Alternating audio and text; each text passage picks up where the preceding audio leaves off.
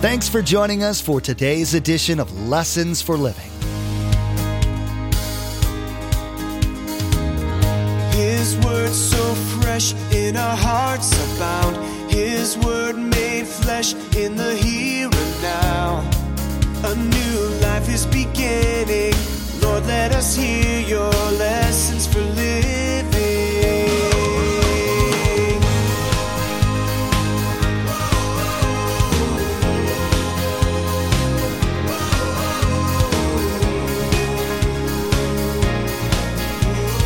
Lord, let us hear your lessons for living. What if David would have listened to his men? He would have done the wrong thing. Now, did logically what the men asked him to do make sense? Hello? Absolutely. But David didn't. Now, we know in the scripture it says it's wise to get counsel from other people. I have a whole group of people, Pastor Carl, I have the elders, I have some of the pastors that I really rely on. Obviously, you need people around you to give wisdom. But sometimes, you just got to do what God tells you to do. And this is one of those cases. Remember, he is a leader, and so he's an influence of men. Unless you're in what people normally think of as leadership positions, you probably don't think that others are watching you and taking their behavioral cues from you. The fact of the matter is, though, that if there's someone with less seniority than you have, you are being observed. Pastor Mark will be teaching about David's influence on his men. You might not have 600 men watching the decisions you make, but the principle is the same. As a follower of Jesus, it's important for you to be seeking God all the time, just as David did. That way, you'll be showing others what godly decision-making looks like. Remember, there's quite a few ways to receive a copy of Pastor Mark's teaching. We'll be sharing all that information with you at the close of today's broadcast. Now, here's Pastor Mark in 1 Samuel chapter 24 as he continues his series, The Life of David. Lord, let us hear your lessons for living. Jeremiah 17:5 says, this is what the Lord says, cursed are those who put their trust in mere humans, who rely on human strength, and they turn their hearts away from the Lord. So, impatience often leads to disobedience. It's not just that we get the timing wrong. We usually head out and do things that we should have never done in the first place. Obviously make idols. Obviously bring another woman into your marriage. So God's timing is crucial in our walk. And it's easy for us, as we look from this situation, we can be pretty critical. But see, when we're in the heat of a decision and we're trying to figure out what to do, it's a little more difficult. So it's messy because we want to solve it and we want to get in there. Just turn with me for a moment to Acts chapter 7. Let's look at another one quickly. Acts chapter 7. Luke was giving us a history, and we go down to verse 24. Now, speaking of Moses, obviously earlier than we just read, but just another neat opportunity. Now, Moses, verse 24, saw one of them being mistreated by an Egyptian. So he went to his defense and avenged him by killing the Egyptian. And Moses, verse 25, thought that his own people would realize that God was using him to rescue him, but they did not. So what happened to Moses here? Moses took things into his own hands. This was never God's plan, but it looked good to Moses. The opportunity was there. He was strong. He did it. Now, how disastrous was this for Moses? Well, how many years did he pay for that baby? 40. 40 years in the wilderness because he got ahead of God. 40 years in the wilderness. Well, you're close by. Look at Acts 1:12. This is a good one. I was thinking about this a lot when I was in India. Acts 1:12. You remember just before this, in John and also in Luke, Jesus gets his disciples together just before he goes back to heaven, and he says to them, boys, I'm going to take the ministry and it's going to be in your hands. So it is good. It's going to go in their hands. But he says you're going to have to do something. You're going to have to wait. You're going to go out to Jerusalem. You're going to have to go to the upper room and you're going to wait for God to come. You can't get ahead, you're going to have to wait. So, to do that, of course, they probably argued with themselves. We've been trained by you for 3.5 years. Come on, we're ready to go. He said, no. What I had, being filled with the Spirit, you're going to have. So look at verse 12, Acts 1. Then they returned to Jerusalem from the hill called the Mount of Olives, a Sabbath day walk for the city. What did they do? They did exactly what God said. They didn't take it into their own hands. They went to the upper room and they waited. And what does Acts chapter 2 tell us? That the Spirit came and fell on them, and that was their way to begin to do what God wanted them to do. Now, I thought of this. What if those disciples hadn't waited? They would have gone in ministry, and whose power? Theirs. Who knows what would have happened? We don't even know what the church would look like or where we'd be. So the next thing you want to write is important. If you and I expect to be led by God, we have to first be obedient. We have to understand that when God gives us directions, He will give us the next direction, but you have to be obedient first. You can't get ahead. You just can't get ahead of God. I don't know who I'm speaking to tonight. I'm thinking to myself, but maybe there's specific things that you've been working through. So just understand that. It is hard to wait. We get excited. We've been there. We get fed up with the situation or the possibilities of something new. Man, let's go. Let's make it happen. But if we try to make it happen, it's a disaster. So what do we learn? What do we learn from this? Just right here, David doing the right thing. Don't get ahead of God's timing. Don't be impatient. Don't take things into our own hands. And the last thing you want to write on this passage is this. Waiting on God brings blessing, but impatience will cost us. You've been there, and I've been there.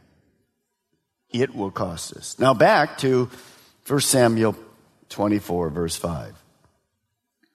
Now afterward, David goes to the back of the cave. Saul doesn't even know what's happened. Just puts his robe back on. He's kind of in the dark, obviously.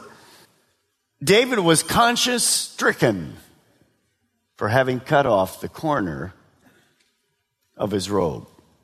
So once again, we're introduced to this thing called our conscience. This moral sense of right and wrong that affects our thoughts and then, of course, ultimately affects our behavior. It's kind of like that traffic light. It tells you when to start, stop, green, caution, red. All of this there. It's kind of like a moral traffic light. Now, here's the problem. Our conscience will tell us to do right, but it will not tell us what is right. So that comes from the Word of God. So you want to write this, you know this, but it's good for you to be reminded. To be effective, which David's is, our conscience must be programmed by the Word of God. That's why we study the Word of God. We're going through the principles over and over and over again. If you've been a Christian, you already understand waiting on God. But we also understand we've all not waited on God. We've all taken things in our own hands, and we know what that looks like. So this conscience is something that God put within us, and it's tended to be sensitive and a tool that God has, but it has to be cared for, otherwise it can malfunction. Now, I'm not going to take a lot of time tonight, but I thought it'd be good to remind us a little bit of that conscience. You can have a super sensitive conscience, so much so that everything is wrong. And those of you that come from more a legalistic background, that's what you're going to struggle with. Everything's wrong. Oh, I can't do it, I can't do it, I can't do it, I can't do it. And you're kind of sin conscious the whole time. Just always, I'm afraid I'm not going to be good enough. That's too sensitive. There is no condemnation to those who are in Christ Jesus. Romans 8:1. The second one is a compromising conscience. That's where we convince ourselves that everything is fine, but it's not. Oh, it's okay. It's okay. God will understand. It's kind of that cheap grace kind of deal. Well, God knows who I am. I'm just Just old dirt, and he said it, I was, and let me just go ahead and do it. I'm fine. No. Be careful. Third is a hardened conscience. Now, where does a hardened conscience come from? Hardened conscience comes from one thing. When God speaks to us, we say no. Then God speaks to us, and we say no. And God speaks to us, and we say no. It comes from constantly saying no to the will of God. Then our conscience gets hardened. Doesn't matter. No longer is there a twinge. We're just fine. We can sit. We can be here. We're unmoved by truth. It's almost, the Bible says, seared. Like you just burn your fingertip on a stove or whatever. And then you go, somebody says, does it hurt? You go, no, it doesn't hurt at all. It's because you seared it. There's no feeling there anymore. That's the kind of thing that can happen. And last is the good or the clear conscience. That's what you and I want, kind of a sensitive conscience. This is the one that when there is guilt, it's true guilt. It's not everything's wrong. It's this one thing that we did, and the Spirit speaks to us. This is really what David has. He kind of has this clear conscience. So let me read to you out of Acts 24:16. Paul says this, so I strive always to keep my conscience clear before God and man. So it's something we have to work at, not to be super sensitive, not to be compromising, definitely not to be hardened. But when God speaks to us, we know how to work with it. So David had this clear conscience. I asked myself as I looked at this story, when did David realize that this was not an open door, but a test from God? When did he realize that? Was it before he clipped? Or was it after he clipped? When did he really realize? I don't know. I think probably afterward. It looked really good. I mean, in the background, you didn't hear this, but in the background, go David, go David, go David, go.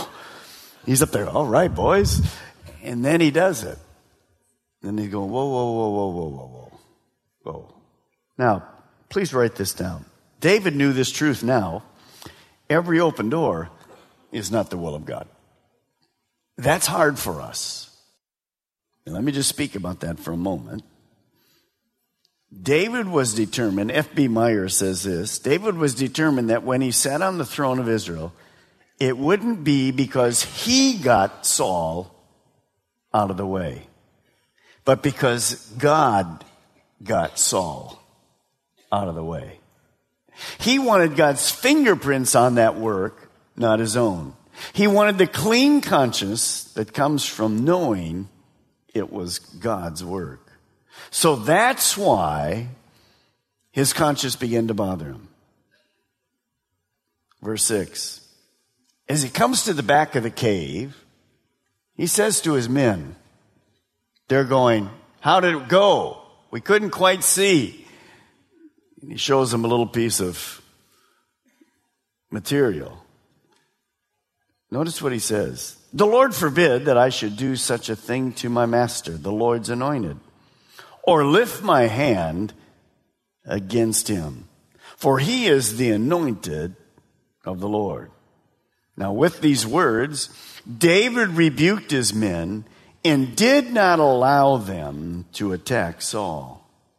And Saul left the cave and went on his way, not knowing anything happened. So what did David do? Well, he respected the office of the king. Although probably, obviously, he's not respecting the man. He respected the office. It's pretty similar to all of us. We're required in our government officials to respect that office. Pray for our leaders. And as we do that, Saul really wasn't worth respect, but the office was there. So David restrained himself. Now, this is something important. What if David would have listened to his men? He would have done the wrong thing. Now, did logically what the men asked him to do make sense? Hello? Absolutely. But David didn't. Now, we know in the scripture it says it's wise to get counsel from other people. I have a whole group of people, Pastor Carl, I have the elders, I have some of the pastors that I really rely on. Obviously, you need people around you to give wisdom. But sometimes you just got to do what God tells you to do. And this is one of those cases. Remember, he is a leader, and so he's an influence of men. So notice that David didn't fail the test, so that meant that the men didn't fail the test. That's huge.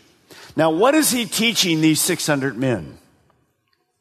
To wait on the Lord. That's huge. He didn't have to preach a sermon. He just taught it to them. You wait on the Lord.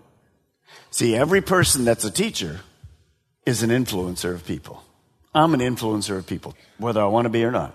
If you're a parent, you're an influencer. And you don't have to preach sermon. You just have to live right.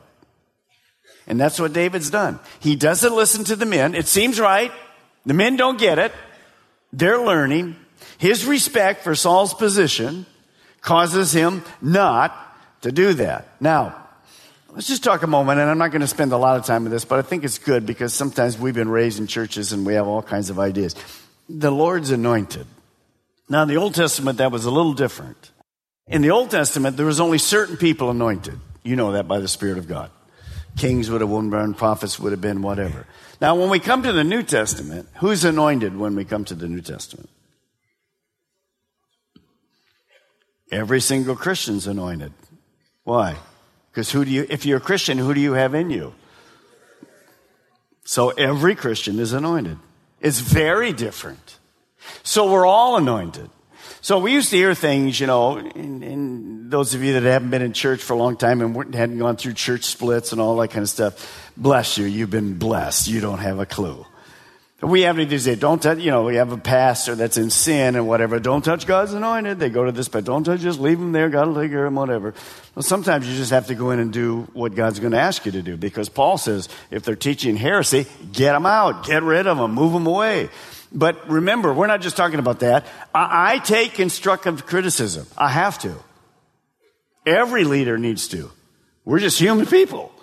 So that we have checks and balances around us. You're anointed tonight, but that doesn't mean you're super wise. You need to take constructive criticism. You understand what I'm trying to say? We're all anointed. We have the Holy Spirit in us, but we're jars of clay too. And so we just need to hear all of those kind of things that are going there. So anytime you have a leader who says, well, don't touch the anointed, something's wrong behind the leader is all I'm going to say. If you have to walk into work, we talked about this today, kind of saying, if you have to walk into work and say to your employees, respect me, there's a problem, isn't there? You see, that really happens in our home. Sometimes we have trouble with our teenagers, especially at that difficult year. And, well, respect me because I'm your father. Well, be careful. I mean, you can't force that. That has to come from what? A heart that willingly respects it. And so David does this because he's anointed, obviously as a king. Amazingly, Saul at this point is what? He's not anointed. So what does he honor? He honors the position. But what does he honor more than that? He honors God. He says, God, I could remove him, but I'm going to wait for you to do it. Because God did not give him the green light. Now, that didn't make any sense to those 600 men. And you're going to see in a while, they're going to be on the run again. They're going to be on the run again. So it's saying, David, it was perfect.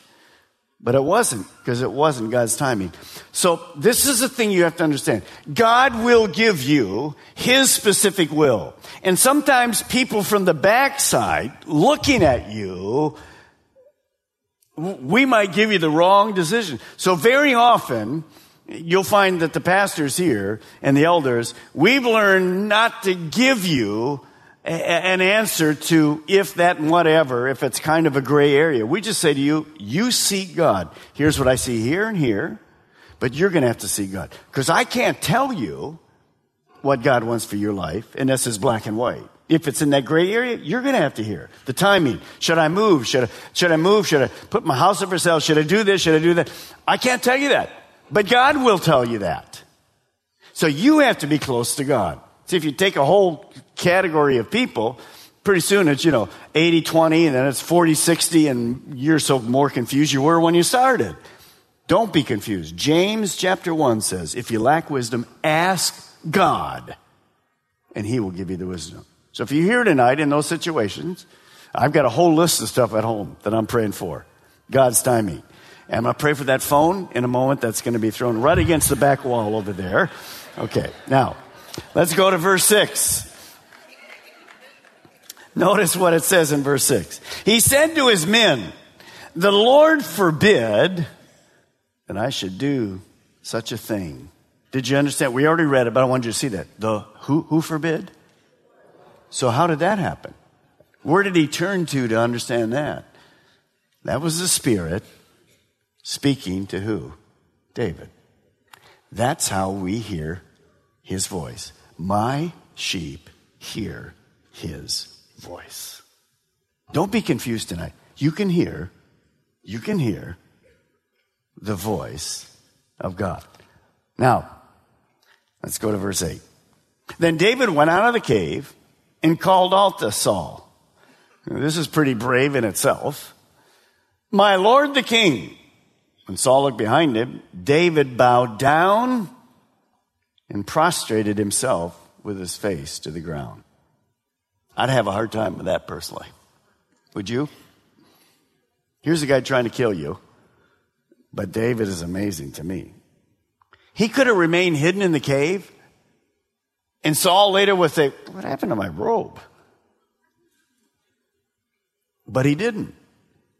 So here he comes, and he humbly bows down before the man that's constantly trying to kill him. Again, he showed respect for the king, and he also showed one other thing, respect for God's protection. What David was doing was simply the right thing, because he's going to actually challenge Saul. Say, Saul, you could still turn your life back to God. You're not going to be king, because that's been taken away from you. But you could go back and honor God. Verse 9. And he said to Saul, why do you listen when men say, David is bent on harming you? Let me just stop there for a moment.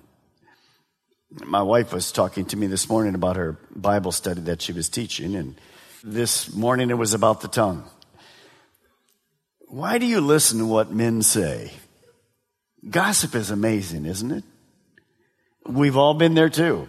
Do you hear the latest? Of course, now we don't have to do that. We just put it in the blog and it goes till eternity. You Twitter something, you're there for life. Put a picture up, there you are. It's around the world. So understand what he's saying is, Saul, where'd you get this deal? Who's been telling you that I'm out to kill you or to take your position before God says it's time? Who's been telling you that? By the way, when you begin to hear gossip, remember who's always behind gossip. The liar, Satan. Always. So before you go off the deep end, and we've all been there and been very embarrassed. Could I see a couple hands that you've been very embarrassed when you went, oh, it's not true? So make sure, and sometimes if it is true, you don't need to spread it anyway. Go to the individual, do whatever God says you do. Today, Pastor Mark taught more about David's life and how he is an example for you as to how to live. You learned that even though opportunities may appear, you need to be tied into God and His timing.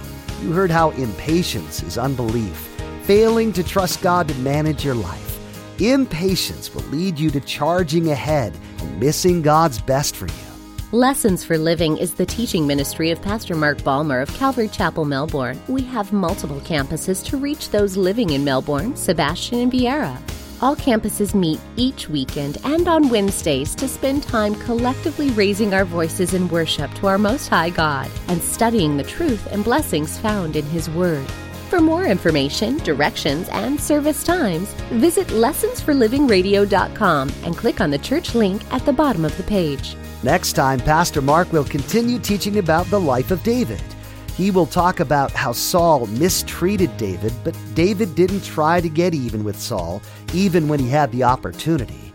You'll learn the importance of letting God settle up with those who do you wrong. He'll also talk about the examples you'll see of true and false repentance.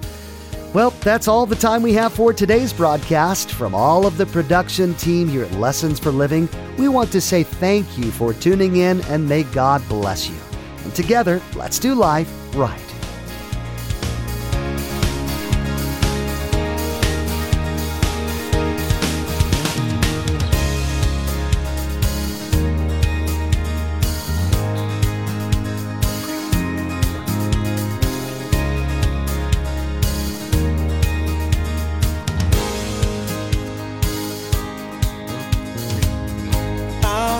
Have seen and our ears have heard His word made flesh in a hurting world.